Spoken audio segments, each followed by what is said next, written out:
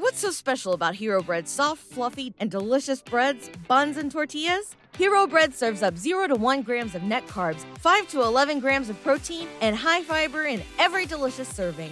Made with natural ingredients, Hero Bread supports gut health, promotes weight management, and helps maintain blood sugar. Hero also drops other limited edition ultra-low net carb goodies like rich flaky croissants and buttery brioche slider rolls. Head to hero.co to shop today. This podcast is a member of the Voices of Wrestling Podcasting Network. Visit voicesofwrestling.com to hear the rest of our great podcasts, as well as show reviews, columns, opinions, and updates across the world of wrestling.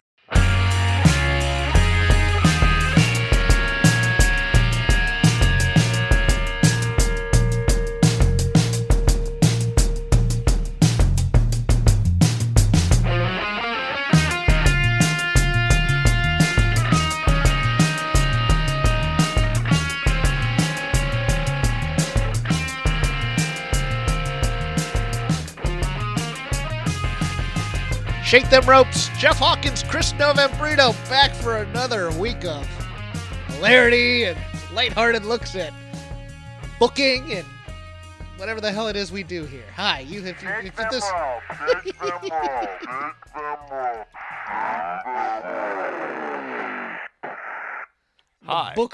Hi. The books of Charles Dickens. Yes. Well, everyone was doing Orwellian, but I'm bringing back Dickensian. Oh, really? If we're gonna spam other authors, I'm gonna Kafka-esque. I'm gonna bring back 2 next, since Orwellian's getting played out. We're a highfalutin show, so I have no problem with the literary references. Let's do this. A little Melville. We can bring some Melville back into pro wrestling discourse. No one ever says that was very Melvillian. Oh, they do, though. Like, if you have somebody who's hyper-focused on winning a championship, it becomes his white whale. It becomes very Melvillian. People always say it's kind of like a Moby Dick situation or something like that. I don't feel like we don't get Melvillian the same way we get, Kafka-esque. Very true. Orwellian. Yeah, let's bring back Hawthornian. Well, who gets really shafted in all of this is Huxley. He wrote probably the better and more salient of the 2 dystopic novels of the 20th century. And between 1984 and Brave New World, you think Huxley gets short shrift? Yeah, I think so. Oh, okay. I mean, not to get lost in the weeds there, but I tend to think it's an inferior book, I think. Yeah, but I think it's a better model of dystopia. I think 1984 is so heavy on the fear, whereas I think the omni-state idea of it's very pleasurable, just giving all your rights away, and this idea of giving everything away because it's convenient, I think is probably a little more on the money, and that's why I say Huxley gets short shrift, because no one's ever oh, this is very Huxley-esque, whereas there are lots of things in modern life and living. I'll give you a good example without getting kind of too in the weeds in this. Online banking, on your phone or whatever. You're trading away a lot of privacy. You're getting financial information onto your phone, but it's convenient. And I think people make those trade-offs all the time. I think Huxley's kind of on the money with that. But no one's ever oh, that's very Huxley-esque. This has been Freshman Dorm Talk. I'm bringing it back, Hawkins. We're going to do that for a podcast as part of the Voices of Wrestling Network. I think deep during the middle of the week. I'm lonely these days. It's not safe to go outside anymore, so I just have to sit and think and ruminate on my thoughts. Rest in peace, Jim Crockett Jr., the man who formulated my wrestling fandom, passing away of kidney failure. Age 76 this past Wednesday night while AEW was on the air. It's thought that he might have passed away during the Tully Blanchard FTR match, which, given all the symbolism there, would have been, I think, fitting. Jim Crockett Jr. took over Jim Crockett Promotions in 1973, and for 12 years operated a wrestling territory and built a powerhouse without a top 20 media market, if you can believe that. Because I'm going to give you a little bit of a history lesson here, kids. There was nothing sports-related between Washington, D.C. and Atlanta, Georgia, until they finally got the Charlotte Hornets and the Carolina Panthers. There was minor league baseball. There was some college sports. If you're an ACC fan, probably college basketball would be your jam. You'd get the Globetrotters and Disney on Ice and all those other touring type of shows. And you had professional wrestling.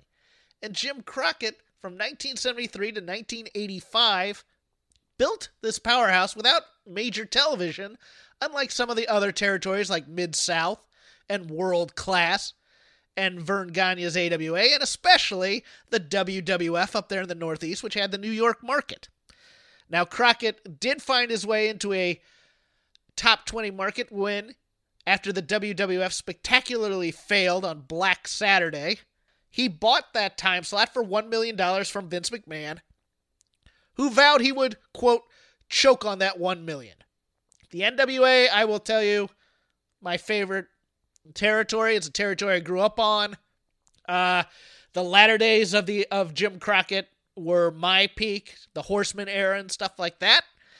Vince McMahon actively worked against Jim Crockett when Crockett was number 2 and was trying to expand nationally, which was the demise of Jim Crockett, quite frankly, because I don't think he had the right people to help him expand nationally. I think they did a little bit too quick. I think Dusty Rhodes was probably a bad influence on that part because they liked spending money. They liked being big time because they made a lot of money at the same time, but, you know, killing the Chicago territory, trying to run shows in LA when, you know, you really didn't have a lot of TV exposure. You had one channel out there, etc. Probably too much too soon. Two things that Vince McMahon did that were underhanded that absolutely killed Jim Crockett in the pay-per-view race. 1987 Starrcade. He counter-programmed that with an idea called Survivor Series on pay-per-view. Cable provider said, oh great, we can have both shows. We'll have 6 hours of wrestling on a Sunday and people can do it one time. And Vince McMahon said, no, I don't want you all to do that. And if you all do that, I'm not coming back onto your cable systems. Okay, fine. Well, Jim Crockett says, well, we'll do it again with the Bunkhouse Stampede Finals in January. Well, guess what? Vince McMahon all of a sudden decided he was going to have a special idea on the same night that they were running this pay-per-view because cable providers sided with Crockett on the aforementioned Starrcade 87 thing.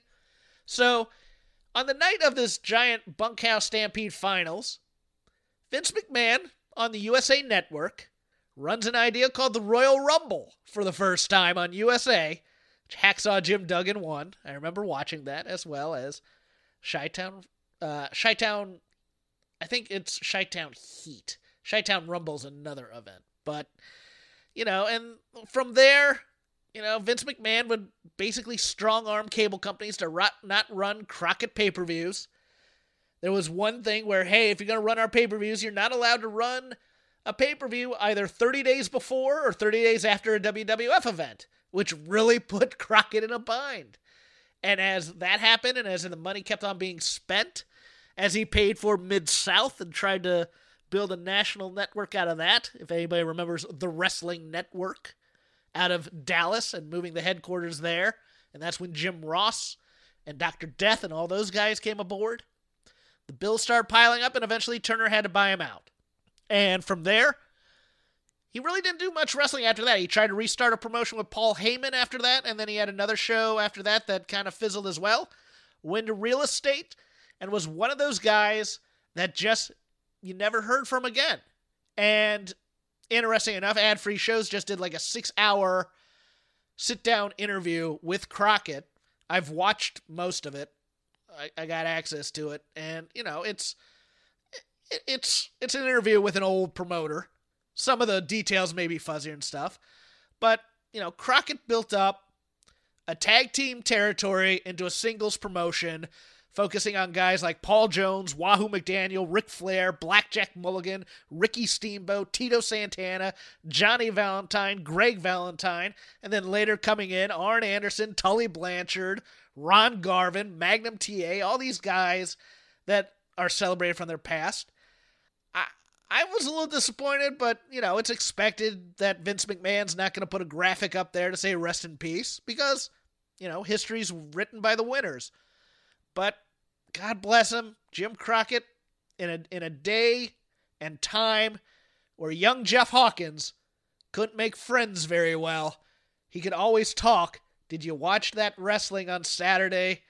Oh, yeah, I did. Did you see what Ric Flair did? Yeah.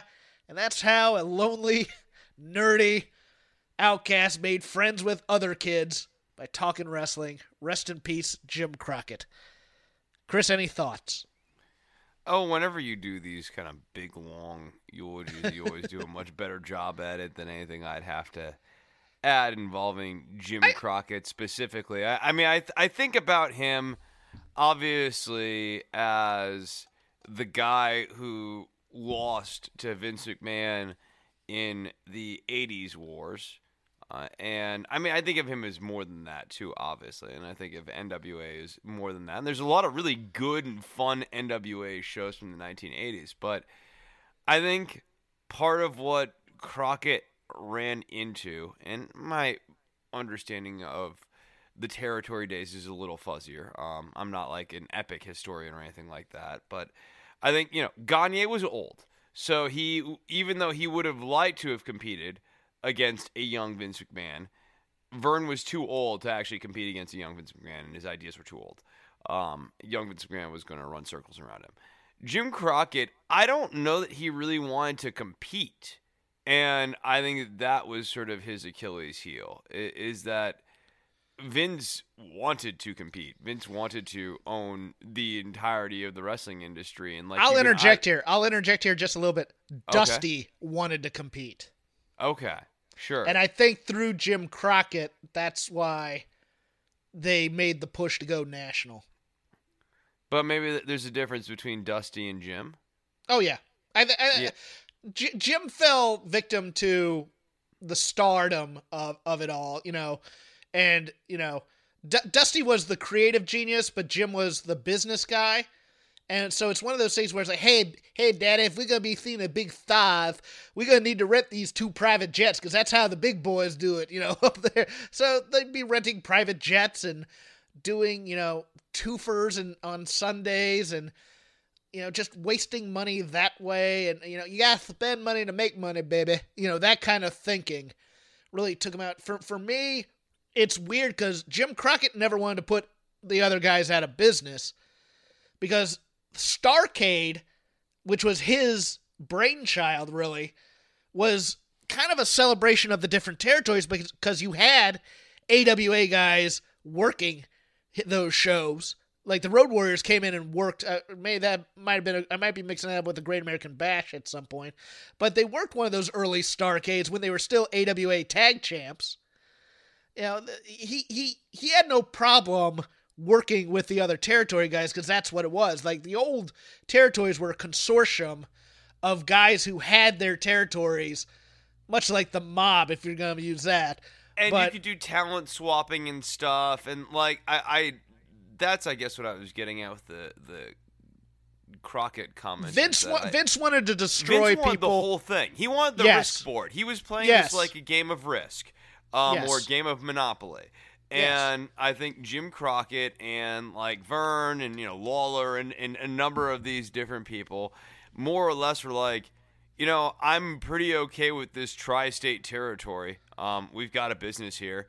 And it was also good in terms of how it worked for talent. It gave talent options to go to different places, but it also gave promoters the option to move people on. Like, Bruiser Brody's a good example of somebody who he'd be great for a while, and then you might have some issues getting Brody to do what you want, and it was time to move on from Brody.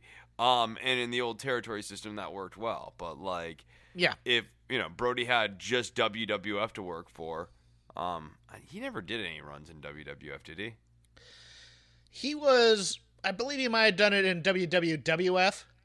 But not in Vince's territory. He mostly in the States. He did the Texas territories. I think he did a brief run in, like he did Georgia some too, but it was always like in between the Japan stints. But yeah, I just like I mean, different era a little bit, like a slightly different generation.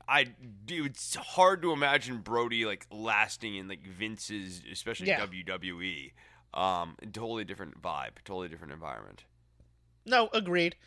I will point people towards, of course, the Wrestling Observer this week has a great obituary on Jim Crockett Jr. if you want to read more about him and his fascinating family story and how he was the guy who didn't want to take over the family business either. He was kind of thrust upon it at a young age and built something out of it. It really touching story. And I'm going to watch some Mid-Atlantic episodes to celebrate his life. But we're going to jump into current wrestling news right now. It's not official, but it falls into one of those things that has been confirmed by numerous people that dating back to February 24th, it has been talked about internally that NXT may be moving to Tuesdays in April. And the talked about switch being right after WrestleMania, with April 13th being the first Tuesday date. This has been discussed internally over the last week within WWE as well as NBC Universal. The only thing we can officially confirm, we being Wrestling Observer, is that it's something discussed at different times of late, more in recent weeks, after the decision to shutter NBC Sports Network and move key sports programming to USA, because they had Hockey Night on Wednesdays. And this is part of very significant discussions last week. People in WWE, of course, are not commenting and are denying the story that the move is going to take place. But it seems like it's an aforementioned informality. I feel like it's inevitability. like a float. Inevitability is what you're saying. I feel like it's almost more like a test balloon. I think this would be a misstep on this level. I don't think they're going to ever win the ratings war between AEW. They've been either tying or losing. It kind of varies from week to week here. AEW can't break 1 million. But I think them moving to Tuesday will not help their ratings all that much. And moreover, and I think this is the bigger problem, this will free up some of the market share to AEW and help it break 1 million, which would be bad for WWE. I think it behooves them to have something there sucking eyeballs off of AEW, even if it's losing. I think AEW would increase viewership with this move, and I don't think anything would happen with NXT. I think NXT might actually lose viewers, to be honest. That's what I'm saying. Yeah. I'm in agreement with that, but I think in this sense, that's why I think it's bad strategy, right? Like, but I don't think it's their choice. I don't see the point. Well, okay, that's fair. I don't think it's their choice. I think they want to put, because this NBC, because now they're kind of at the mercy of the parent company, and we'll talk a little bit about Jeff's status with Peacock after the news. But is Chris going to have to take over, shake them ropes, and subject you all to some of these deep thoughts, like reflective glory in the moon, or whatever I opened this week's show with? But NBC is really pushing. They are not happy about having to shutter the sports network due to lack of interest, and they have these properties that do get ratings on it occasionally, and one of those is the NHL. And Wednesday night is their hockey night. So I could see it being that, and then USA going, well, we're not really killing it in the ratings department here. We could still move this property and keep our relationship with the WWE intact here. I think it's kind of it's not WWE's idea, but they'll go, okay, we understand because you're our bosses here. Yeah, I just think that this is really good news for AEW then.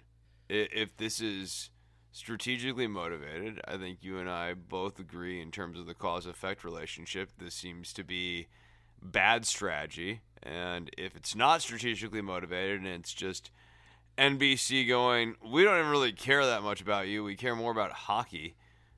So we're going to kind of move you around like USA used to do with the Westminster Dog Show. Well, they have a family of properties, and they got to keep all the family members happy. And nothing warms my soul and really speaks to my inner child more than corporations who talk about their associations with individuals and entities in terms of familial structures. I like being told by a boss we're a family here. Because I've always felt that's very akin to the actual work experience. Part of the NBC family of properties, I believe, is how they refer to it. Yeah. Isn't that great? Brother WWE. Or sister. Mike Johnson over at PW Insider, still has me blocked, is reporting that WWE is mulling over a decision on holding a 2-night NXT takeover on the Wednesday and Thursday prior to this year's WrestleMania. So, if you're doing the math, kids, that means you'll have a 3-hour Raw on Monday, probably 2-hour NXT on Wednesday and Thursday. Don't forget about the 2-hour lead-in potentially on Tuesday. Oh, possibly. Well, that might just be a Road to WrestleMania special that they run on USA. Friday, you have a 2-hour SmackDown for the go-home. And then, Saturday and Sunday, 4-hour shows apiece of WrestleMania. Do they want to keep their fans? Wait! WrestleMania is going to be spaced over 2 nights on Friday or on Saturday and Sunday. I believe so. Yes. It has not been nailed down to someone who likes wrestling to make them watch this much wrestling, especially because. I mean, Wrestle Kingdom has often turned in some pretty dope shows, year over year.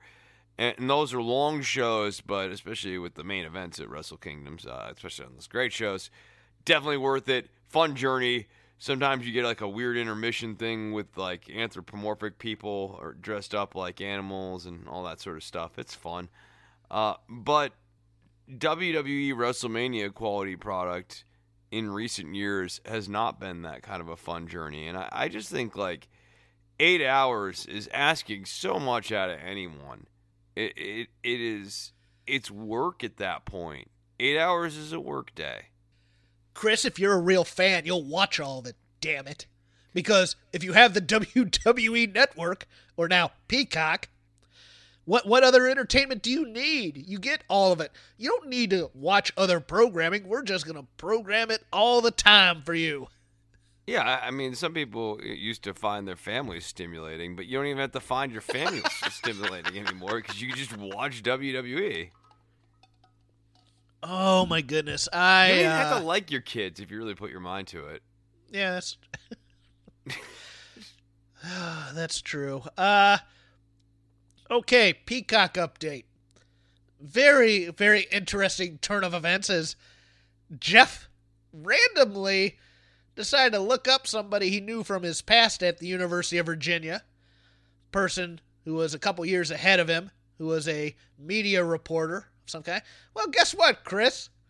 Turns out this individual is the vice president of editorial at Peacock Network now. Guess what Jeff is looking to apply to? Editorial, parentheses, WWE, at the Peacock Network.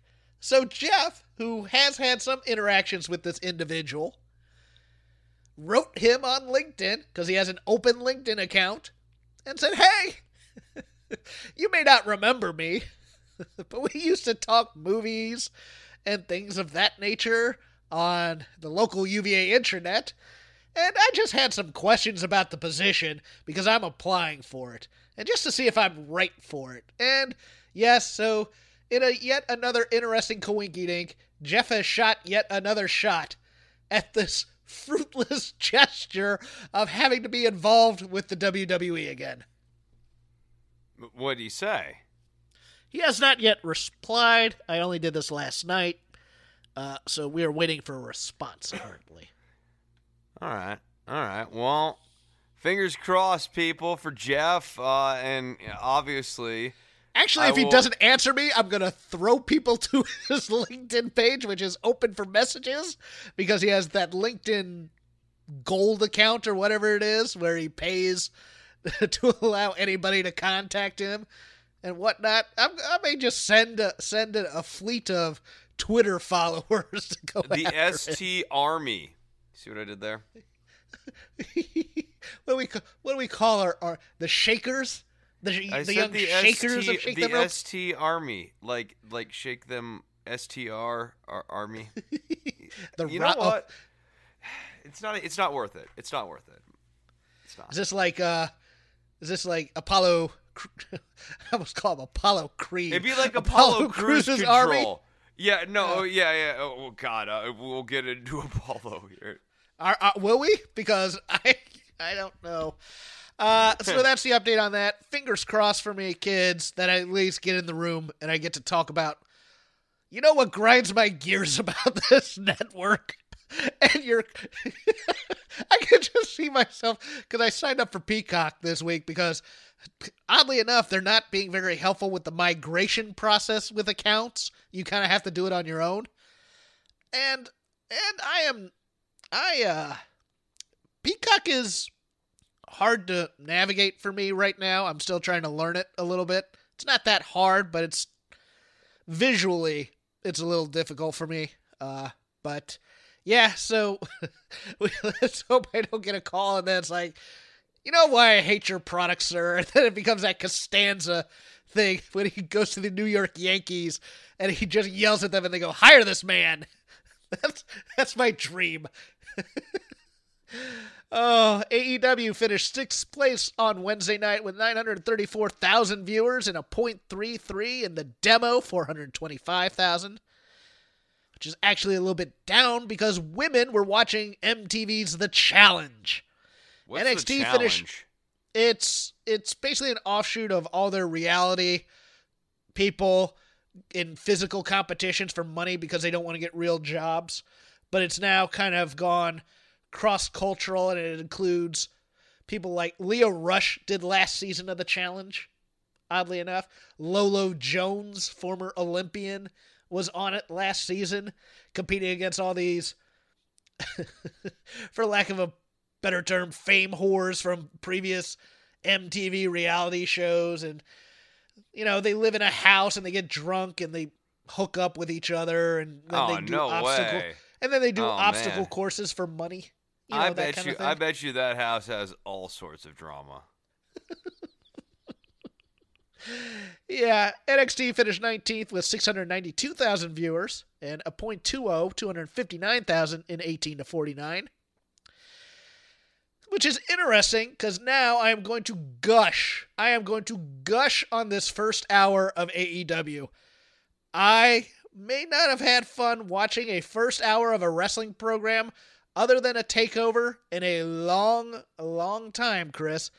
That Shaq tag match, boy, that over-delivered. That over-delivered in a substantial way. It was a very, very fun match. Any right to be. Shaq looked like he could move. He did the Shane McMahon Ali shuffle, which I laughed at. His chops, Chris. That chop he put on Cody. I felt bad for both Cody and any future children he had because I could feel that thing, the TV thing, through the TV when it popped. He went through a table from the apron, Chris. Oh, it was a great spot. And it was a novel spot. You know what I mean? Like, it's not a spot that you see all the time. It's not a standard celebrity spot. It's a good spot in terms of using, it was 2 tables, making sure that you have both tables there to really sort of cushion Shaq's fall. And it looked good. And that was a really fun way to finish off the match, which got the shine back onto Cargill and Red Velvet for them to close out the match because they're the people who their camera really needed to be on at the end of the match. And yeah, no, I thought that this really, really over-delivered in a serious way. And Shaq was much better than I thought he was going to be. Yeah, and a little bit of trouble on that second table, which QT Marshall did help out on, which made me laugh. Jade Cargill, there's obviously something there. If they would get her away from posing after every time she does a move, I'd be much happier with her progress. It feels like a very WWE type of thing to do, to be honest with you. And not to get short shrift, because I've seen not a lot of people talk about this in the commentariat. Red Velvet is not a ring general by any means of the definition of the word. She hasn't had a lot of experience, especially on a national stage. I thought she did a fine job of keeping this match going, working with Jade and making her look like $1,000,000. I loved the moonsault off the top onto the floor. Yeah, it was a great spot. I mean, if she's not signed, I think she is. They should, because she is charismatic as hell. I think she is signed, considering they have her as like Brandy's mentor, mentee, or whatever. Like the way they've got her billed, I think she's got to be under contract. But I mean, kudos to AEW for putting their faith in two people with this limited experience to pull this off in a celebrity match. I put a lot of that on Red Velvet too. I think you're dead on the money here. I like Jade. I definitely think she has something to offer. She's got the look. She's a very striking visual appearance, and she is really athletic. I think that she still sort of suffers from. It's kind of the same thing that you always say about Penelope Ford, who I'm a little more high on than you, I think. But you don't like the fact that she's a little spot dependent. And I feel like Jade Cargill also currently suffers from, even perhaps more so, spot dependency.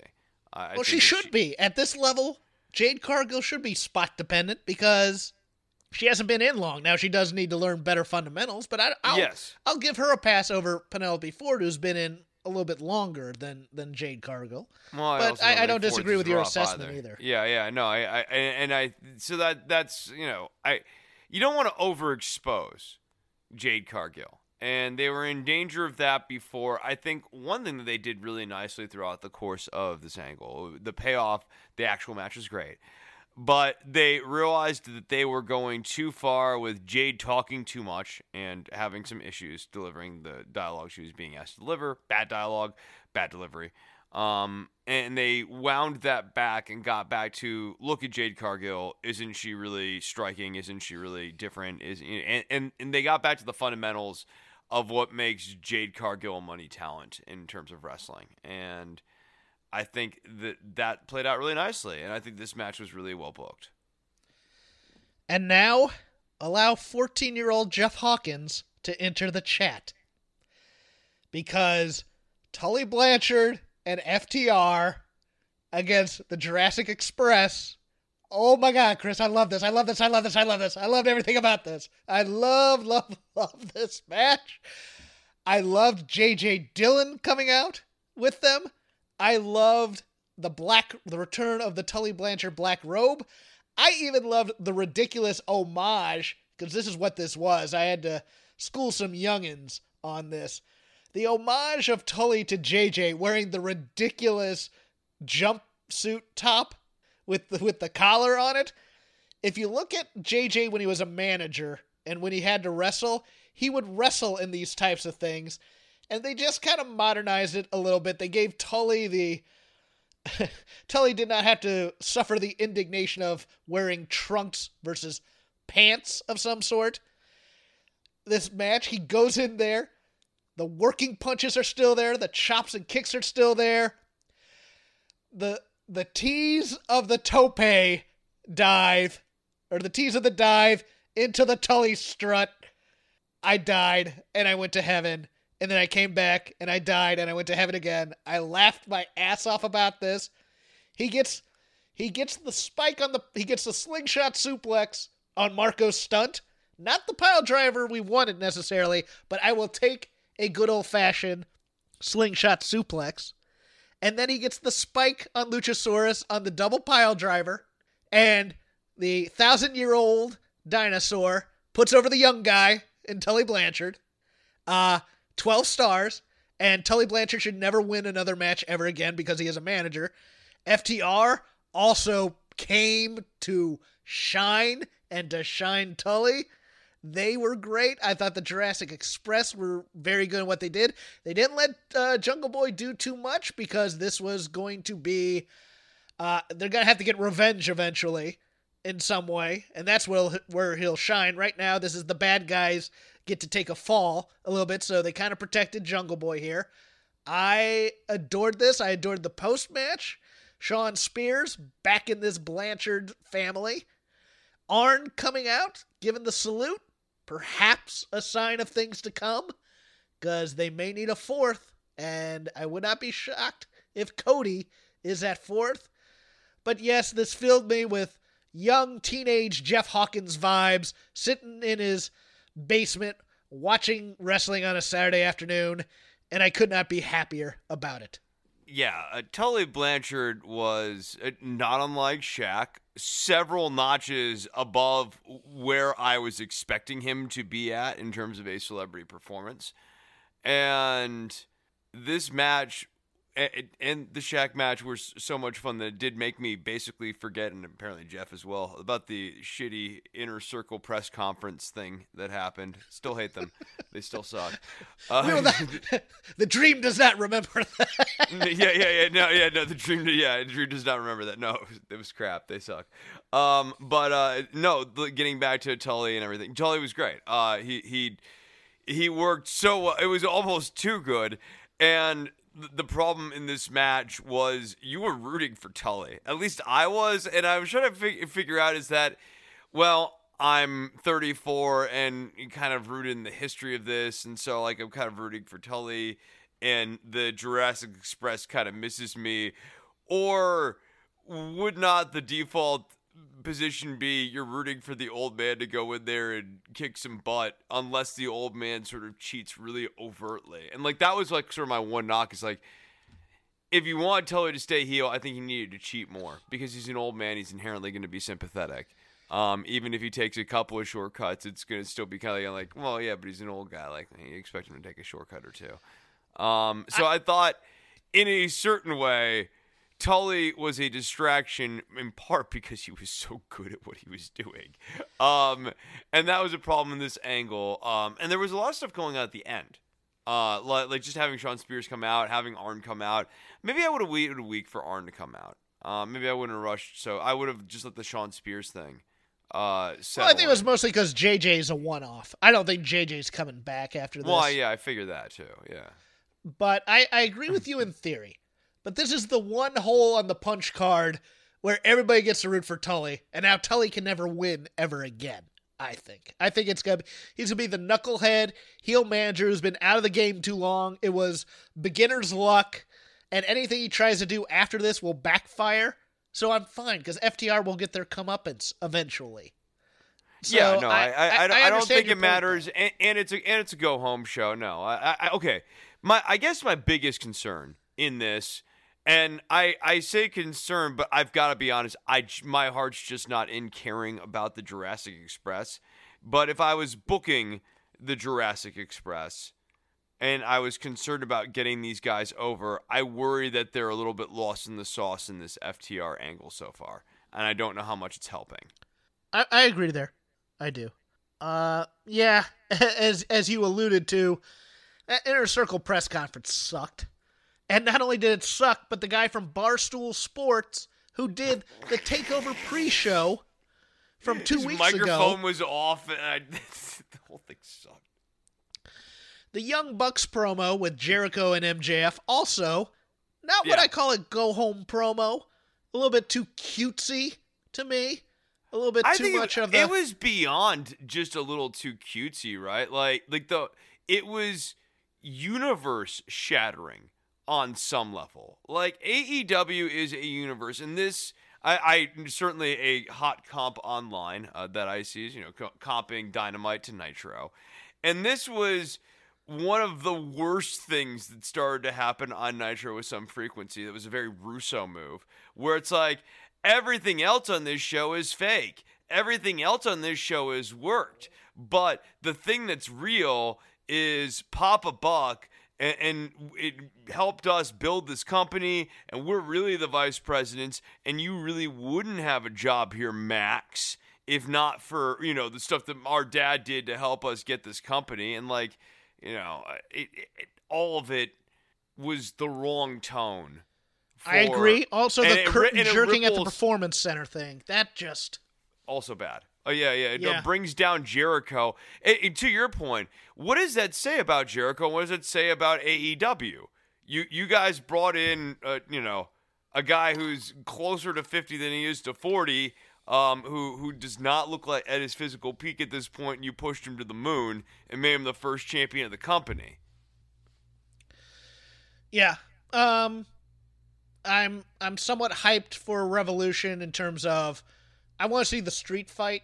I think that's the one match I really want to see out of all the things. We're not going to do a preview I on want here. to see the Dean Ambrose secret machination, mousetrap, elimination, double laser, obliteration, decimation chamber. Can't wait.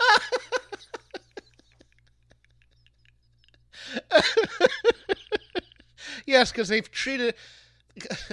Like, the Onita promo was great. I want to see Onita in that thing. I don't want to see Kenny in that thing. I want to see somebody who takes it seriously, as opposed to, Can we have Omega and Seth Rollins do a cheesy villain off, please? Why can't they be a tag team? Yeah. They're starting to kind of converge as personalities. The go-away heat.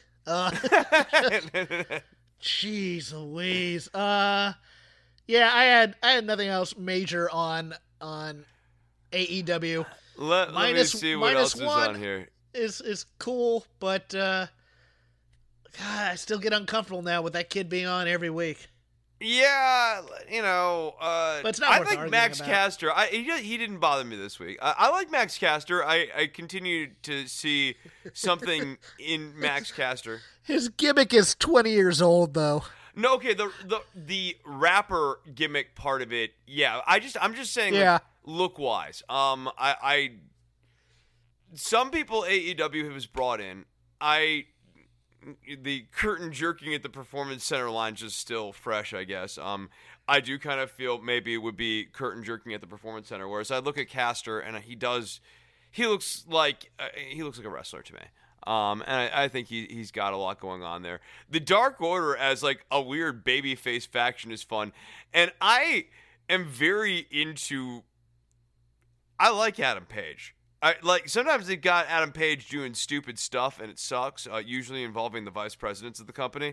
But Adam Page in this Dark Order thing, it's dumb as hell, but it's fun. And John Silver getting over is a lot of fun as well. I actually liked this Page and Silver tag team. I think they're interesting. I will answer a question you DM'd to me, or a conversation we had. And just in case anybody else was confused. Yes. Scorpio Sky, babyface. He's a babyface. That was babyface commentary? Yes.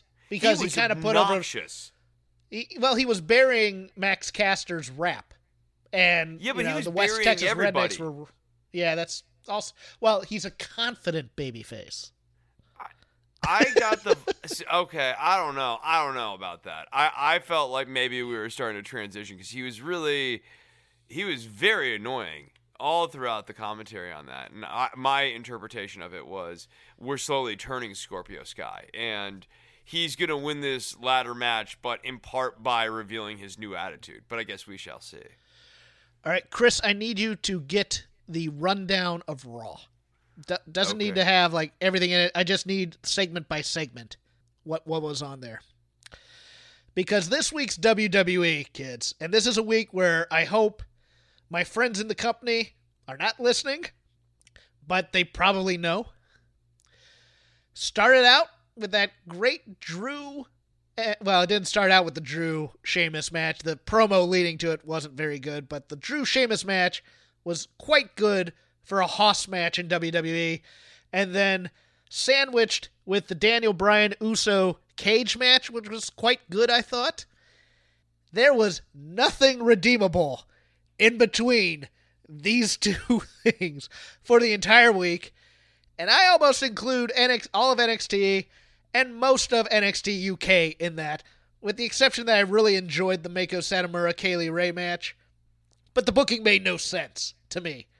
No, yeah, we'll get into NXT UK. But I want to deconstruct this Raw show because it to me was an all-time bad Raw show where nobody was being helped and nobody was getting over.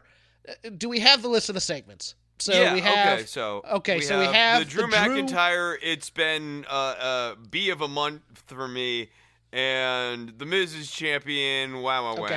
This was crap because he didn't really get angry. He got exposition angry. And then they had the match, and the match was pretty good. So, okay, Yeah, I'll take that's that. the real problem though is the promo did not sell the match. The match was great, and I feel bad for Drew McIntyre and Sheamus because it felt like this was supposed to get better placement than just kind of an opening match on Raw. Like, this is a months-long angle, and it got kind of blown off along the road to WrestleMania, not even at Fastlane. But yeah, no, I hate these promos because it's like bad Shakespearean acting. Like, wow, guys, can you believe the things that I have been through in the last several weeks? The betrayals, the heartbreaks, the friendships, the great victories. And you out there on the Zoom screens, you have been there with me this whole time, cheering me on. I hear you in the crowds. Perfectly equalized and compressed. Moving on next, we get Nia Jax, one of my favorite wrestlers, and she defeats Naomi, who was accompanied by Lana in 2 minutes and 19 seconds. 2 minutes and 19 seconds, and these are your number one contenders to the tag team match, and this is the one who people actually like. This was a waste of a segment. I don't understand this. Somewhere in here we had a Miz promo where he started having stomach cramps, which... Well, we haven't gotten to that yet. We have. Oh, we haven't yet? Okay. No, do you have this on your rundown? You have this on your rundown? Yeah, I'm okay, going. Good. I'm Next going, segment. Next segment, we have WWE Championship match number 1, The Miz, accompanied by John Morrison, with Bobby Lashley, accompanied by MVP. The match doesn't happen because The Miz is having stomach cramps. They're very vicious stomach cramps, and then we get told that there's a clock coming on, and that his title will have to be defended at 10 p.m. Okay, here we go. Number 1, there is nothing wrong with a champion taking a powder for a count-out loss. I don't mind that. We actually haven't gotten to the count-out loss yet. Oh, we haven't? Okay, this is... Oh, wow. Okay, this is a tripartite story, where first he had the cramps, then he gets counted out, then he loses the stomach cramps are ridiculous, because if you watch his physicality... Stomach cramps are serious. It's not... That's not the stomach he's at. Those are menstrual cramps he's having. And he should have just done the ridiculous heel thing of, if you remember the Simpsons episode where Bart cried wolf too much, and they had the pop quiz, and he goes, "Oh, my ovaries." He should have just done that gag, and I would have respected him a lot more. This entire show revolving around Miz's cowardice has also destroyed Miz. I hate to say this, but where are you going to put him in here where anybody has any kind of respect or anything for what he's going to do in or out of the ring? He didn't have any false bravado. He had no championship swagger to him. He was a bitch the entire night. And Morrison didn't even really do a whole lot for him. Yeah. Next segment. Next segment, Braun Strowman comes out, and he starts interacting with Shane McMahon and Adam Pearce. Shane McMahon says that Braun Strowman needs to have a tag team title match against who the tag team champions are. This is a surprise to me. Did you know it was the Hurt Business? That was exciting for me to find out. And he says that Braun Strowman needs to have a match against the Hurt Business, and Adam Pearce is his tag team partner. And then, a skitlet match ensues wherein Braun Strowman's on the verge of beating the tag team champions by himself effectively. And then Shane McMahon's like, no, tag in Adam Pearce, and then Adam Pearce gets rolled up and pinned. All right, let's break this down. Your tag team champions look stupid because Braun's killing them. You have the dumb Shane and Adam Pearce theatrics where he's obviously holding out his hand to get the tag. But if Braun Strowman doesn't want a partner and doesn't want Shane McMahon involved, why is he listening to Shane McMahon to then tag in Adam Pearce, who he was afraid was going to screw things up in the first place?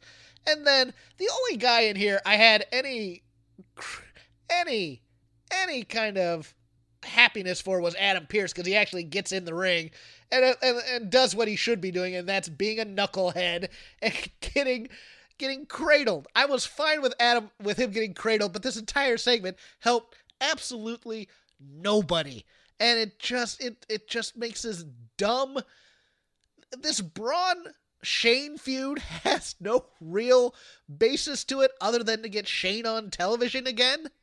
It's just Shane's stupid. character sucks, and it's just cannibalizing. If there's any freshness left on Braun Strowman, I think it's pretty much gone at this point. Braun just be like, "Oh, I'm very angry. This sucks. I don't like this. This sucks." Which is now my general reaction to most Braun Strowman segments. So at least we're getting that right. Next. We get Damian Priest with your 24/7 champion, Bad Bunny. And Damian Priest defeats Elias after 15 minutes. 15 with Jackson minutes. Riker, by the way. With Jackson Riker at his side. With Jackson Riker, yeah. Accompanied by Jackson Riker. How could I forget?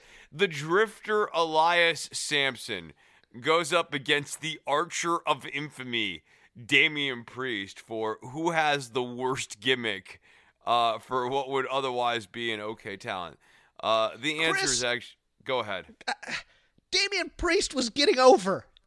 Just not being in there that long, being an ass kicker, having Bad Bunny by his side, being friends, being cool.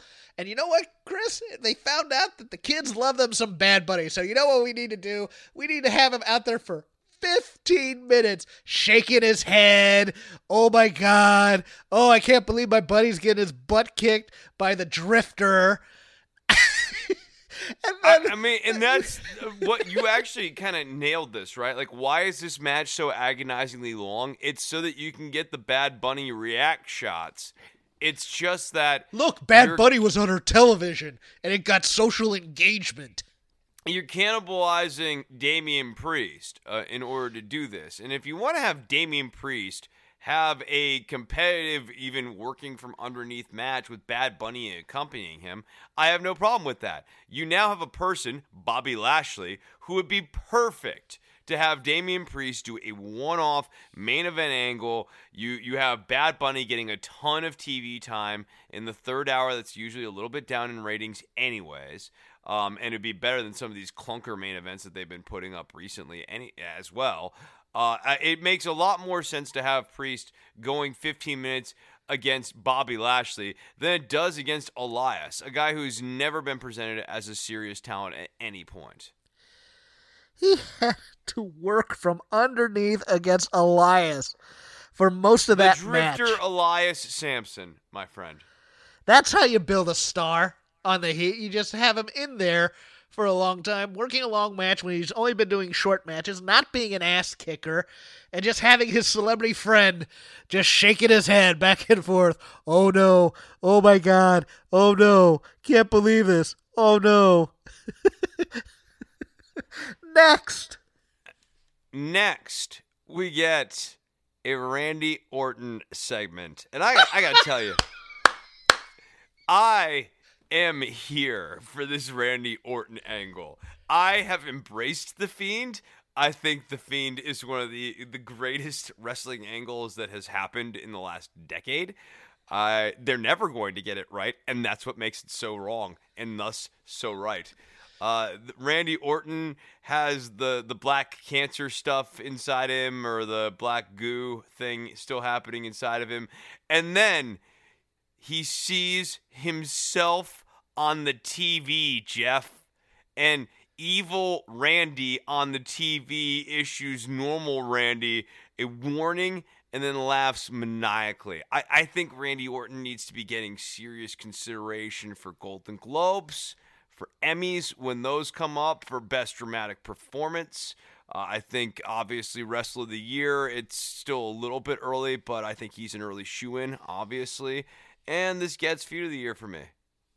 Nice buns, soft, fluffy, and ultra-low net carbs. Discover Hero Bread, the delicious, ultra-low net carb bread with incredible taste and texture. Hero Bread has 0 grams of sugar and is under 100 calories per serving. Plus, high in fiber with 5 to 10 grams of protein per serving. Order from hero.co now and get 10% off your first purchase with promo code AH10. That's 10% off with code AH10. HERO.co. Chris, a much bigger geek thing. as a comic book fan, as a DC Universe fan, we have a multiverse in WWE now, Chris. We had Earth 1 Randy meet Earth 3 Randy, where Earth 3 Randy is actually evil, but Earth 1 Randy is kind of good. Earth 2 Randy is fighting World War II against Perdegaton the entire time with the All-Star Squadron. But Earth 1 Randy is here. Earth 3 is where you're the opposite of other people, so all the bad guys are good guys and all the good guys are bad guys. We might have Earth 3 Alexa Bliss doing this, while Earth 1 Alexa Bliss is somewhere in limbo, somewhere that we don't know anything about. And then we can have a Crisis on Infinite Earths where we put all these Earths together, and we have 2 Randy Ortons in canon, Chris. We have 2... Can they book a match against the 2 of them? That's the cinematic match I want this year, Chris. I want Randy Orton versus Randy Orton. Can we get that? Because not only that, you the can intros, on the video game, so I don't understand why you couldn't get that in real life. The intros alone are going to be 45 minutes as they walk down to the ring, and then you have to do the Randy entrance. And then you have to do the Earth 3 Randy entrance, which is the exact opposite. So, instead of having, a snake rolling down the ramp, you have a snake backing its way. This is the whole reason, though, Jeff, if you really think about it, this is the whole reason why for the last, I would say, half decade, you've had performers like Matt Hardy and others pioneering the cinematic form of wrestling matches so that ultimately Randy Orton could have a match against himself. That to me is the real, dare we say, apex, the cinematic apex of He's a cinematic apex predator now. Yeah, of what movie style matches can be. Randy Orton RKOing himself for the finish. Chris, we had 10 plus years of soap opera writers running WWE. And after they leave, we get the evil twins and demonic possessions of mid-90s Days of Our Lives. What the hell has happened here? It was so much better when it was largely contained to The Undertaker back in the 90s. Granted, when the Brood showed up, necessarily in order to make a character like Gangrel work, you have to have the dark and spooky stuff going on. But it was much better when you had Undertaker, and it was very clear that stuff like that would happen on Undertaker Island. And The Fiend is a pale imitation of that, and what can happen in the Fiend universe is just so it's so bizarre and jarring. And to that point, when they get done with this segment, it gets tossed back, and Tom and Joe have absolutely no idea what to say. And so Byron goes, I don't know, it was Monday at this point, but Byron says something like, I don't know how Randy Orton deals with this. It's something completely nonsensical, because there is no normal way to process or react to this. It's a completely unrelatable segment, and it's not even cool. I don't care about evil Randy Orton, because Randy Orton's never been particularly good. You mean Beth Phoenix running? Randy Orton's come face to face with his true inner self and his subconscious and his mind, as he did through the TV through Alexa Bliss. That's ridiculous. I want Earth 3 Vince, the Vince that likes wrestling and the fans, and is actually friendly and is a beloved figure. I want that. Who spends hours a day trying to book out this universe and has a really organized whiteboard where he's like, I've been playing around with the characters and I've got a really interesting idea. It's a multi-month arc. Dang it.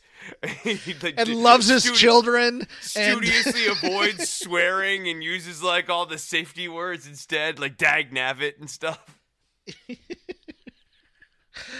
Next, we have Bobby Lashley defeating The Miz, accompanied by John Morrison, via countout. The Miz retains the championship in 29 seconds. If you're going... I didn't have that much of a problem with this other than the fact that he ran like a coward as opposed to pointed to his head like, ooh, look, I'm an evil genius who plots these types of things and planned for this to outsmart you. And I just... And my problem again here is not using Morrison, too. Like, what is the point of having Morrison if Morrison can't really facilitate anything in any of this? And then, I get that Bobby Lashley's upset, but in WWE canon, this makes him the number one contender. I don't see why he's... but anyway, next. I gotta get my hands on the Miz. It's very strange. Yeah, and the Miz is running around grabbing his ovaries. That's not the stomach. He was down by the crotch area. I was like, how do you eat your food if you're having stomach It could be a groinal thing. Anyways, next we have Charlotte Flair. She comes out, and Charlotte once again, just whenever someone is asked to really deliver it on the microphone, to take an angle that's maybe on shaky ground, not quite on what we call in Latin terra firma, Charlotte Flair, time and again, has proven that she's the wrong person to take that task on. And yet again, Charlotte Flair comes out here and delivers this promo with all of the passion of the understudy in a high school musical. Hey, Asuka doesn't have an opponent for WrestleMania. I would like to be that opponent for WrestleMania. And then the balls, the pure balls of this commentary team to talk about, well, Charlotte, scrappy underdog, has always found a way to overcome the odds. And I go, what? In what effing world has Charlotte ever been an underdog in any program she's been in? There's no such thing. Well, I'll give you an example here, pal. How about the people who beat her and Asuka for the tag team titles? Shayna Baszler and Nia Jax, who are coming out next. And Shayna Baszler gets on the microphone and tries to keep any modest amount of face that she might have, and then proceeds to have yet another stinker of a match with Charlotte Flair. Like, these two just suck together. I don't... It's like Shayna's striking and everything works really well with other people, but with Charlotte does not want to sell it in a way that is convincing. And when Shayna's laying in her heat that's supposed to be like overdog heat because Charlotte's so big, it comes off like Shayna's the underdog regardless. It just does not click with these two. And then 2 minutes and 9 seconds. 2 minutes and 9 seconds with half of the tag team champions. Are you kidding me? Wow. It was. I think it was 209. It was either 209 or 215. I'm not going to look it up because I'm just so angry about that. It's not worth it. Next. Next. Here's what's got me salty here. You've got your points. You've got the things that you got on your mind out of this show. Once again, Slapjack trying to lead the team to victory here. And let us not forget. So first, the Lucha House Party and Matt Riddle defeat Retribution in 2 minutes and 19 seconds due to just a miscommunication, an honest mistake that could happen to anyone, resulting in maybe Slapjack getting pinned. But after that, Ali gets on the microphone. He says that he could do it better, right? And he does win his match, but after Slapjack saves the day yet again, and coordinates a wonderful... This is the first... Retribution has never hummed with this type of synchronous energy. Mr. Jack just really shined here in this moment, but it only got 5 minutes combined. And then the solo match between Ali and Riddle. That's what I'm talking about. The Mr. Jack comes in, he saves the day. And then he berates his team. And everything. The Lucha House Party had no point to it. Matt Riddle's a geek of a champion, and this Retribution crew are going to turn on Ali, and then they're going to go nowhere. on one hand, it'll be good when Slapjack finally takes control of this faction. On the other hand, it feels like Retribution's kind of lost the thread when they're willing to come out and work for Shane McMahon as lumberjacks later on in the show. God, yes. I was going to bring that up, but yeah. Look, if Slapjack takes over this faction and stops the crappy camera work from their entrance, where it's just like... Jeff, the crappy camera work is what we call systemic, because it just infects every single beat on every single show, it feels like. Next. We have Bobby Lashley finally defeating The Miz to win the championship in 3 minutes. All right.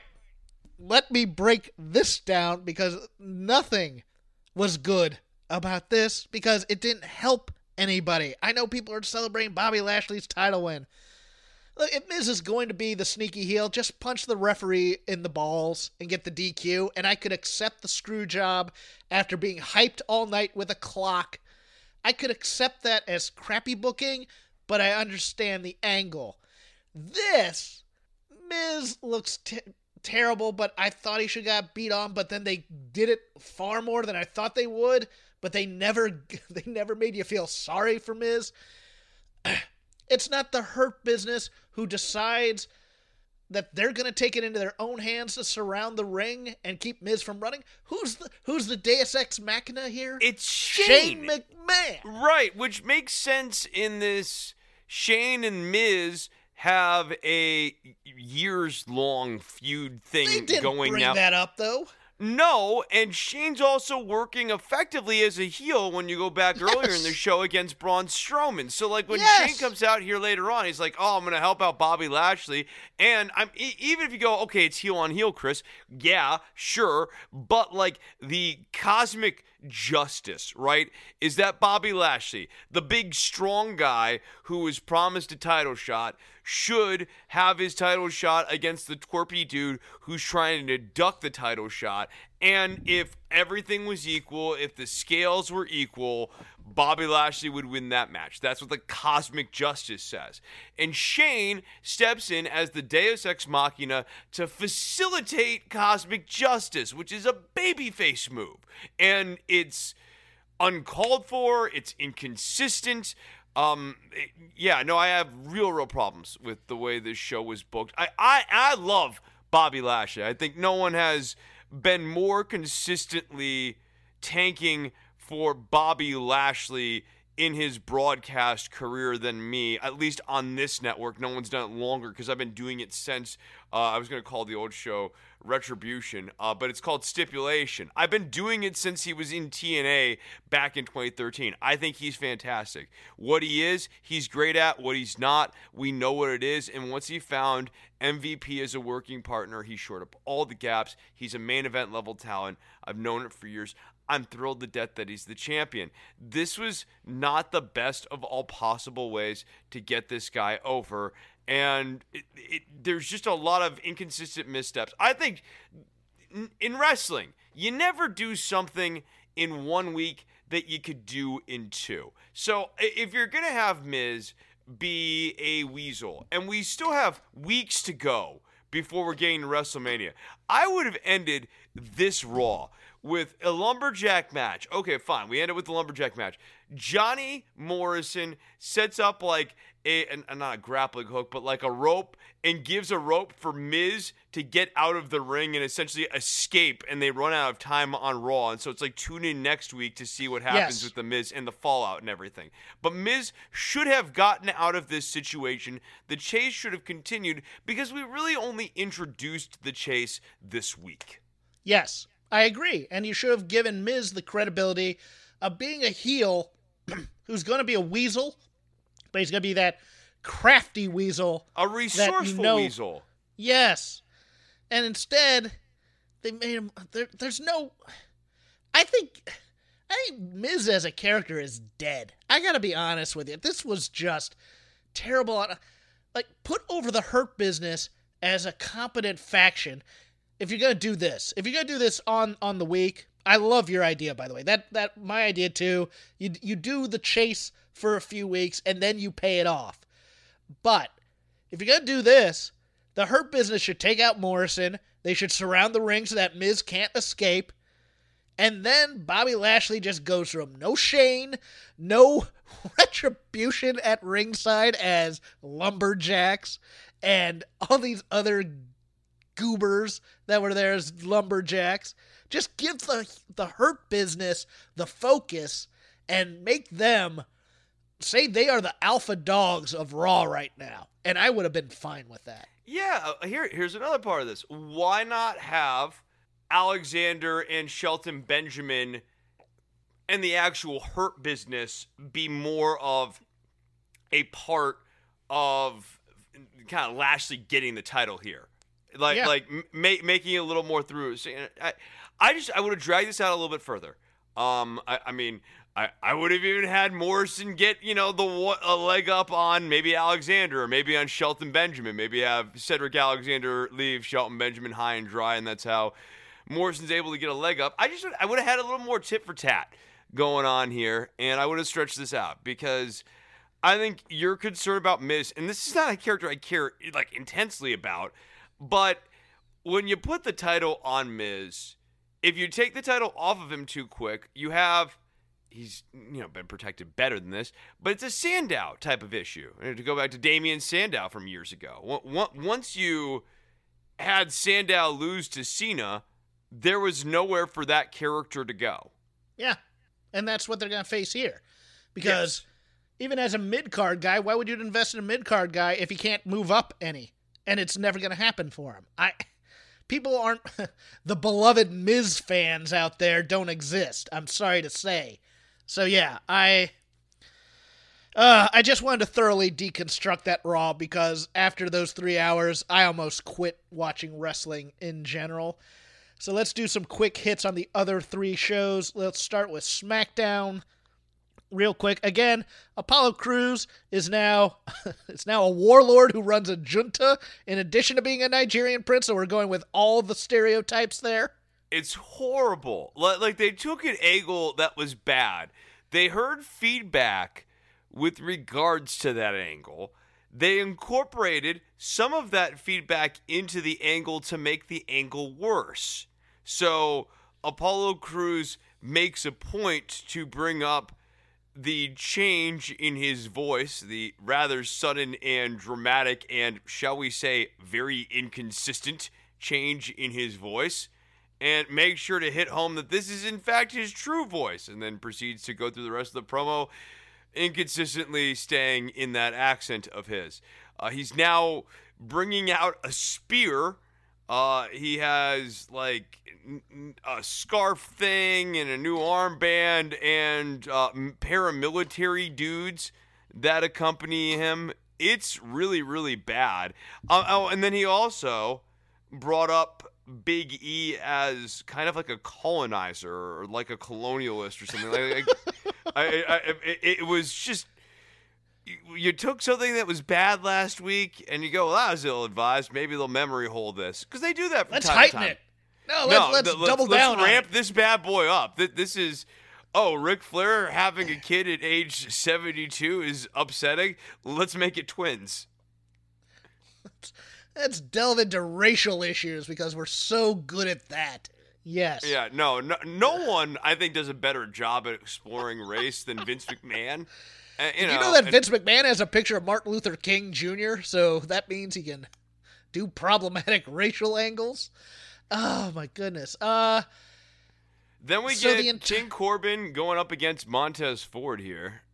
I have nothing to say other than this Sammy Corbin feud is dreadful, and I'm tired of it. So... Yeah, no, it's stupid. I guess Sammy's a face. I think Sammy and Corbin are going to quote unquote work it out, but this is stupid. I don't care. Chris, let's talk about something that's more near and dear to our hearts: the entire women's feuds between the tag team championships, between Bianca and Sasha and Carmella. Reginald is now the central figure in all these feuds, and it's ridiculous. Dare I say, probably one of the best women's wrestlers in the company. Is Reginald? Right, he's amazing. All the angles are going through him. I think Reginald's just been killing it. It's not helping Bianca and Sasha feel like a big feud. He is an active hindrance for every single thing he has touched. I don't really see a way out. It's a killer gimmick, and by killer I mean like it's a bad gimmick. You're introduced as the wine goober. You get fired by Carmella for good reason. Like when Carmella calls you a snake, you are a snake. You're now trying to go after Sasha Banks, who's a heel, and you're a heel. No, Sasha's a babyface. Is she a babyface? Is she? She's a babyface who's slightly heelish because Bianca's supposed to be a big babyface. Bianca's acting like a jerk. Yeah, I guess I just read Bianca as the de facto babyface in this angle. But like, she's confident she's not a heel. Okay. All right. Well, we'll see. Because I don't know. Anyways, she will be eventually because we're on the road to WrestleMania here, Jeff. But then we have Sami Malye trying to come out and hang out with with Sasha, and that doesn't work. And he serves as this catalyst for stirring the pot between Bianca and Sasha. No, everything he touches, he ruins. The wine gimmick was stupid. It only makes any sense at all in the context of Carmella. So now it leaves Reginald, which is a stupid wrestling name, with nowhere to go. I don't know how you're going to rebrand this guy because he's got a very distinctive look. So he's going to have to like dramatically alter his appearance or something because you've labeled him with this goofy Reginald thing. It's something that just does not wash off. But Chris, he's found love potentially. That's not a thing. In the real world or in wrestling. Him and Nia are gonna. I'm telling you right now, him and Nia at this tag team match at Fastlane. I am convinced that Reginald is gonna turn on Sasha and Bianca to try and help Nia win because they're gonna be smitten with each other. And then for some reason, it's going to turn out that Reginald really has a crush on Shayna because it's going to be a rib on Shayna. And it's just... No, he's horrible. He's another guy burdened with a stupid accent gimmick. Look, he's not untalented. He's like an ex-Cirque du Soleil performer. I'm sure he could be trained to do the WWE style or do something kind of like a cruiserweight style for them. He'd probably be just fine in a tag team doing tandem moves too. It seems like his background and stuff suggests that maybe he'd be really good at that. This is horrible. I don't see how he gets out of it. I think you're right that he's going to end up getting saddled with Nia Jax, but that's also just a gimmick and a horrible one at that. And once he gets saddled into that, Vince is going to like that gimmick, but he's going to like it with Nia, beating up on the smaller Reginald. He's going to love the visuals. Yep. And then he's going to love the swerve of having Shayna have to have a straight romance. It's going to be one of those types of things, I think. No, Reginald has turned into a rib on this whole division and all these performers in it, and we're building up the women by putting Reginald in there. In this sense, WWE. It's really gross. To kind of bookend my opening comment about how he's like the top women performer in the division. I mean you've set up this stupid character, and now every plot sort of necessarily has him linked through it, except for Charlotte Flair. Not Charlotte. She's too good for that. Next we have... Oh, go ahead. No, you know what? There's nothing else on SmackDown other than, the Daniel Bryan Uso match was great. I liked it. Let's just move on to other things, I guess, and get done because we spent so much time on that Raw that my mouth has a bad taste in it. NXT UK. NXT UK. I liked the Sam Gradwell and Ilya Dragunov match. I actually liked the head game stuff that Gradwell was doing with Ilya. Yeah, I was fine with this.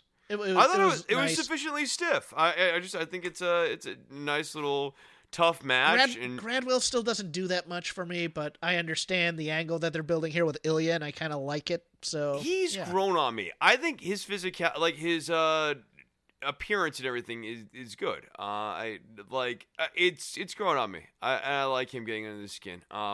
Then we had Tyler Bate and Noam Dar, and Tyler Bate, this Zen Master thing, he didn't really think this crap out at all before he started doing it, did he? It's just like, I own this. Noam was annoying, and Tyler Bate wasn't giving him much. And it is like Tyler Bate recently rewatched Phantom Menace and or Attack of the Clones and was like, I've got stuff like that kind of makes me look a little bit like Obi-Wan Kenobi did in those movies, and I could kind of talk a little hippy-dippy-do like that, but like just nothing.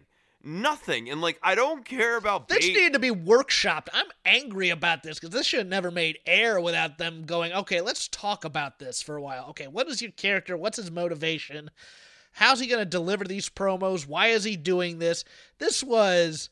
Why is Dar doing any of this? Yeah, like... This is level 1 sketch comedy where it's like, okay, let's just go up and try something and see if it works.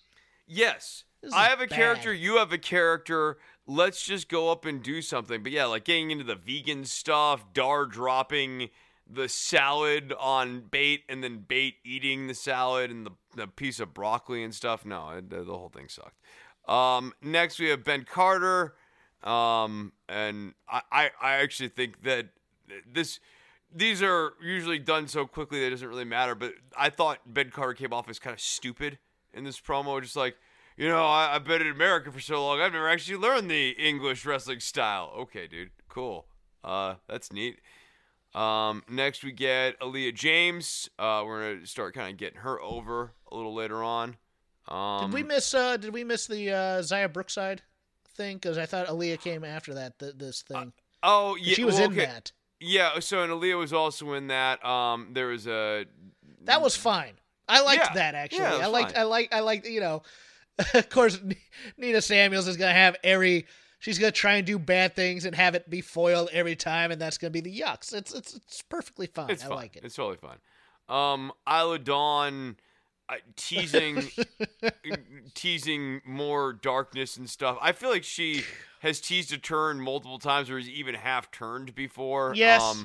And I guess we're turning her to go up against Kaylee Ray. I don't really know who the high If priest this had been built up early in her career, it would have been fine. But she's been in this NXT UK for 2 years now. It's time. Yeah, there's that, and the other thing is this gimmick has been totally stolen by the Smoke Show over on NXT US. Yeah, so old fallen prey. Yeah, old fallen prey. That's what I call her. I don't call her Scarlet. I go, fallen prey's here. Yeah. Next we get Kenny Williams and Amir Jordan. I mean, when you look back on 2010 to 2020 and your kids ask you, like, what were some of the hot angles from back in that era? Jeff would talk to you about the 80s. He talked about like Tully and the Horsemen, Sting would be involved in a lot of those angles.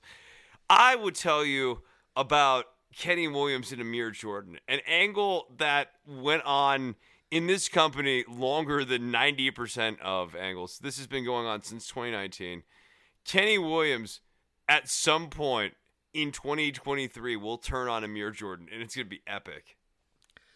And we'll forget it the next week because he'll retcon it or something. Oh, if you could book a match between NXT UK talents that I could give less of a crap about. Oh, yeah, they're up against Whoop Guy and Lo-Fi Kingston. Lo-Fi Kingston. I like that name, too.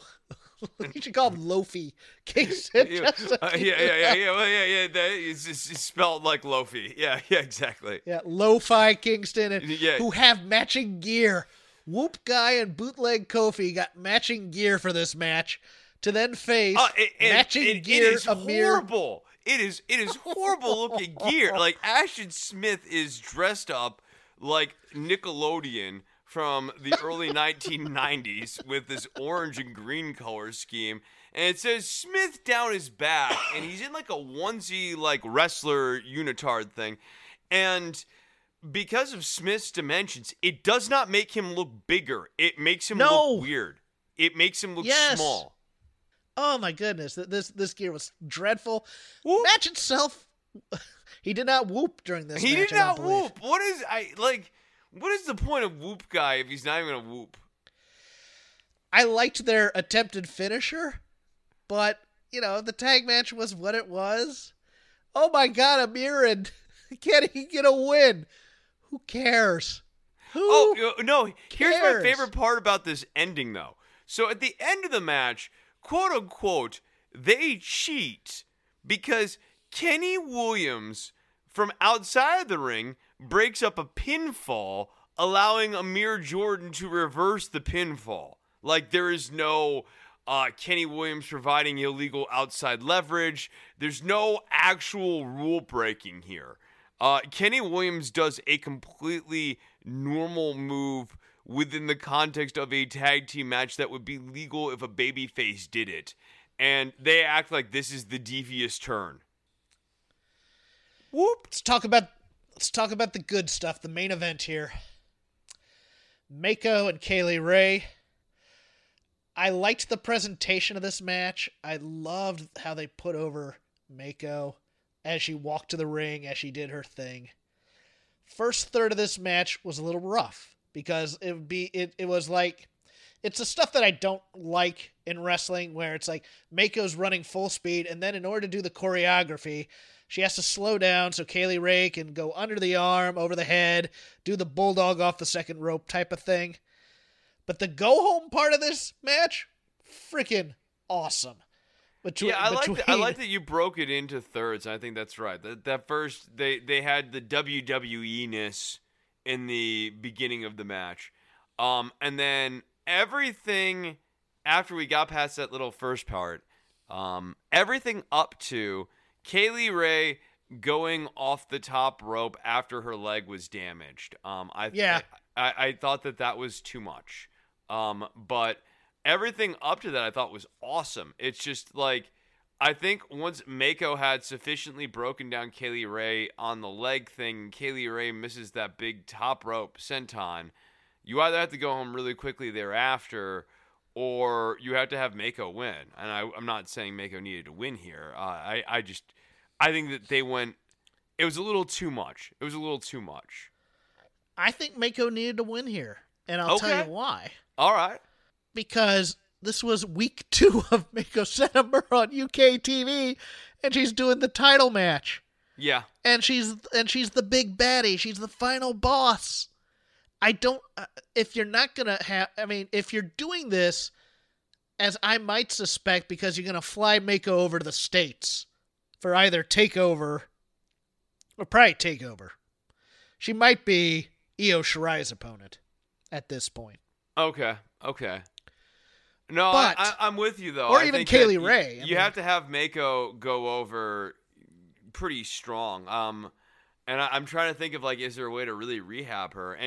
Because rehabbing her is not a problem, because she has that Asuka aura where she's just been put over so strong as a badass that she's going to come out as a badass every time. And because of her work style, she's just going to crush people. What would have made her is bopping off Kaylee Ray, who has this super long run, and bopping off Kaylee Ray in short and decisive fashion.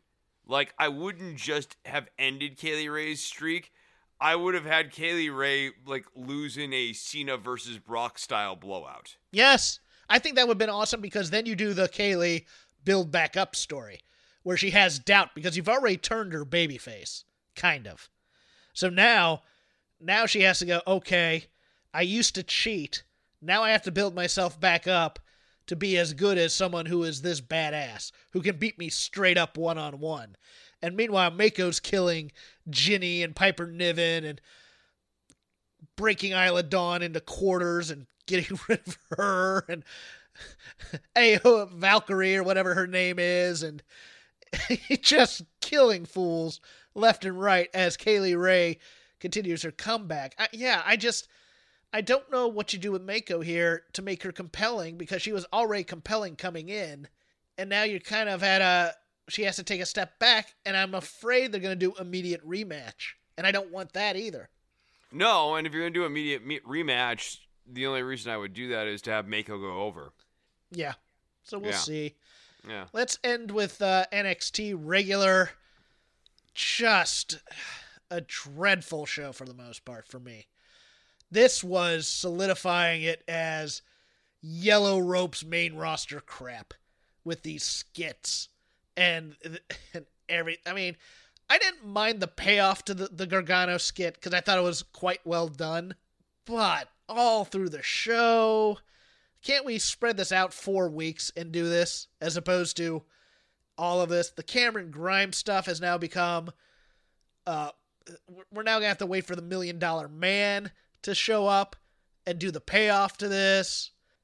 Let's get to the one thing I liked, but I hated the booking overall.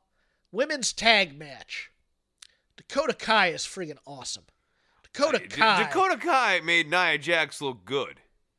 Dakota Kai, from the moment she came out and she was looking pensive, was selling the story of this match. And it was quite good in terms of facing her former demon in Shayna and standing up and finally getting one up on her in the course of the match. I think she probably should have gone a little bit more cocksure and heelish here because they are still heels in the NXT universe, but I get why they didn't.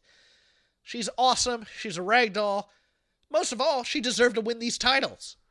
Well, that's interesting. It seems like they're starting up kind of a longer form angle and maybe kind of turning Dakota and Raquel because of the politics at the end of this. I think so. I think because they want Raquel to be a babyface. And Raquel, that dropkick, quite impressive, I thought.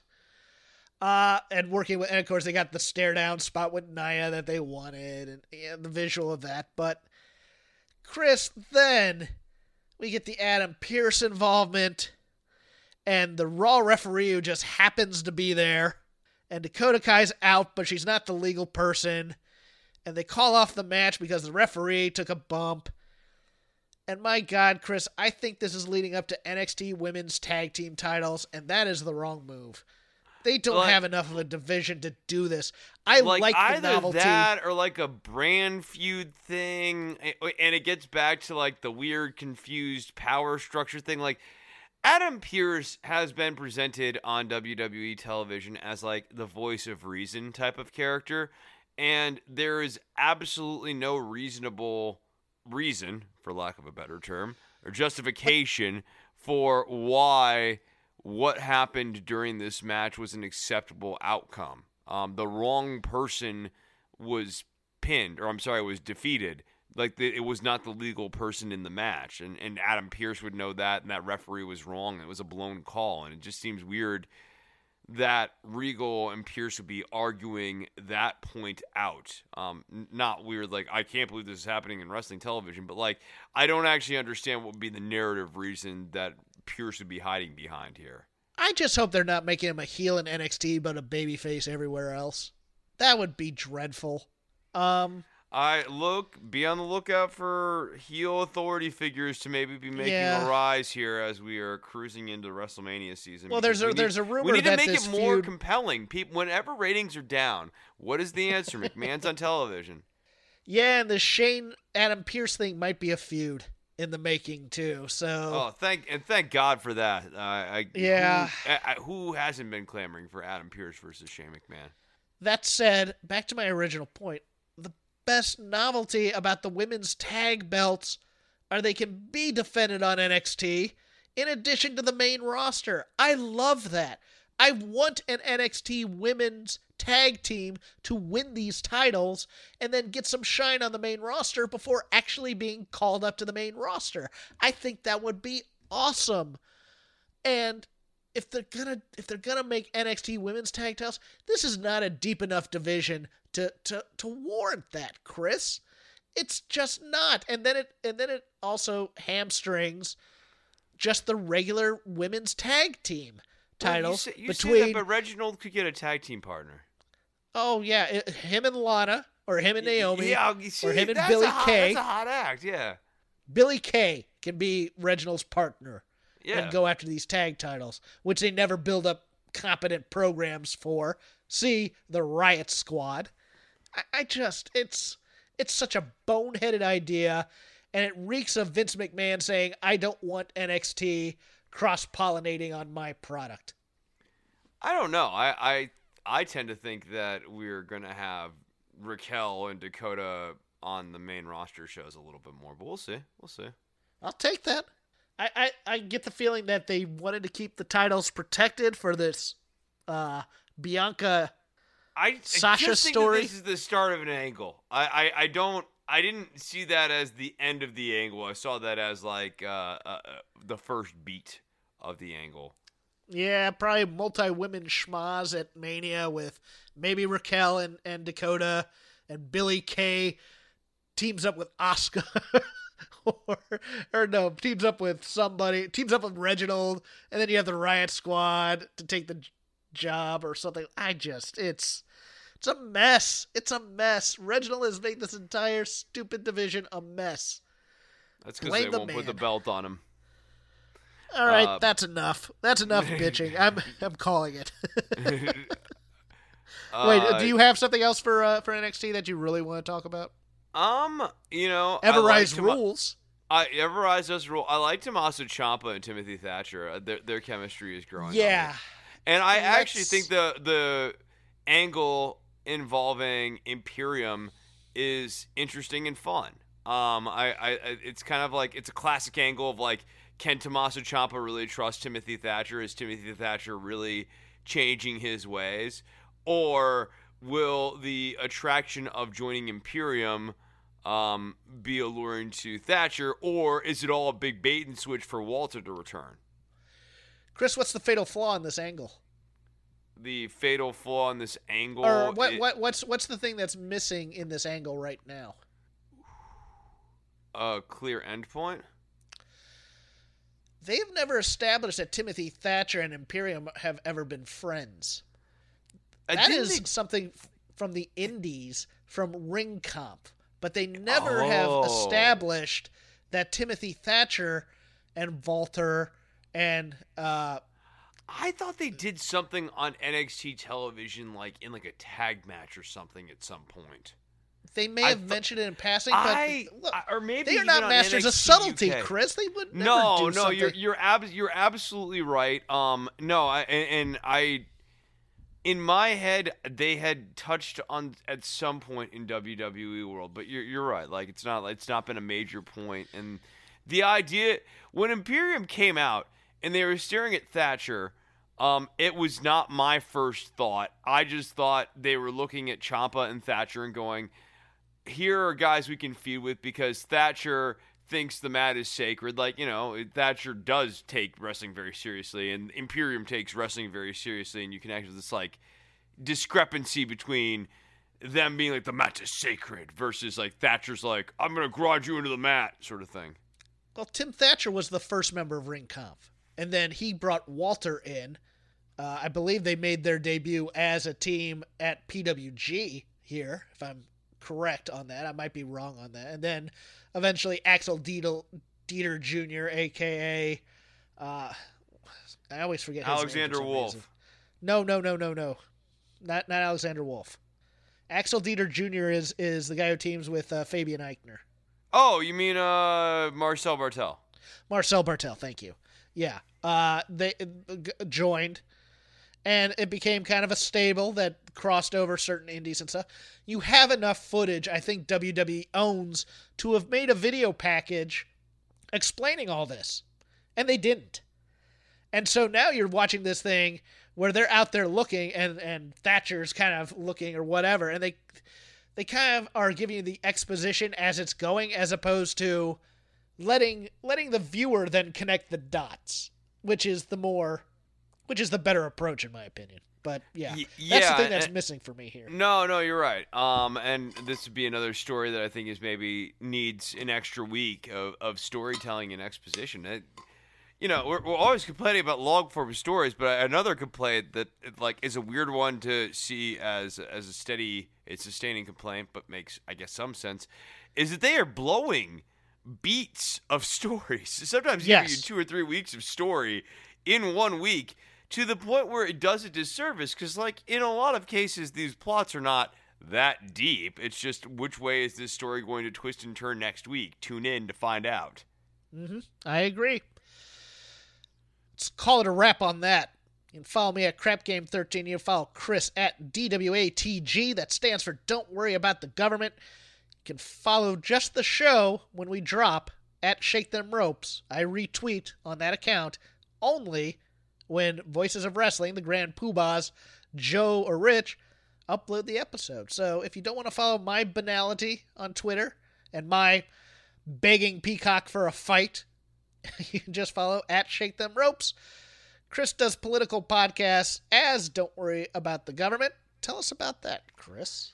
Yeah, so I've done a couple of episodes here in the last week.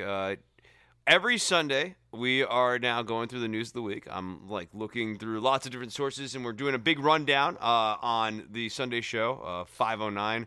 We talked about toxic food. An interesting FDA report out about toxic baby food, but also other heavy metals and toxic elements that are appearing in the food supply. I've seen a lot of coverage about a lot of stories and books and, potato heads and stuff like that. You might want to look into this story about the FDA and the food. You can check that out on episode 509. If you're interested in kids going back to school, I had two different teachers from two different school districts come on the show for episode 510, and we talked about what reopening looks like in schools, the science, their thoughts about getting vaccinated and getting back into the classroom and all of that. So check it out over at don'tworry.tv on iTunes, Stitcher, or Spotify. I think I know the big signing in AEW, and we'll tell you that next. It's my butt. Nice buns, soft, fluffy, and ultra-low net carbs. Discover Hero Bread, the delicious ultra-low net carb bread with incredible taste and texture. Hero Bread has 0 grams of sugar and is under 100 calories per serving. Plus, high in fiber with 5 to 10 grams of protein per serving. Order from hero.co now and get 10% off your first purchase with promo code AH10. That's 10% off with code AH10. HERO.co.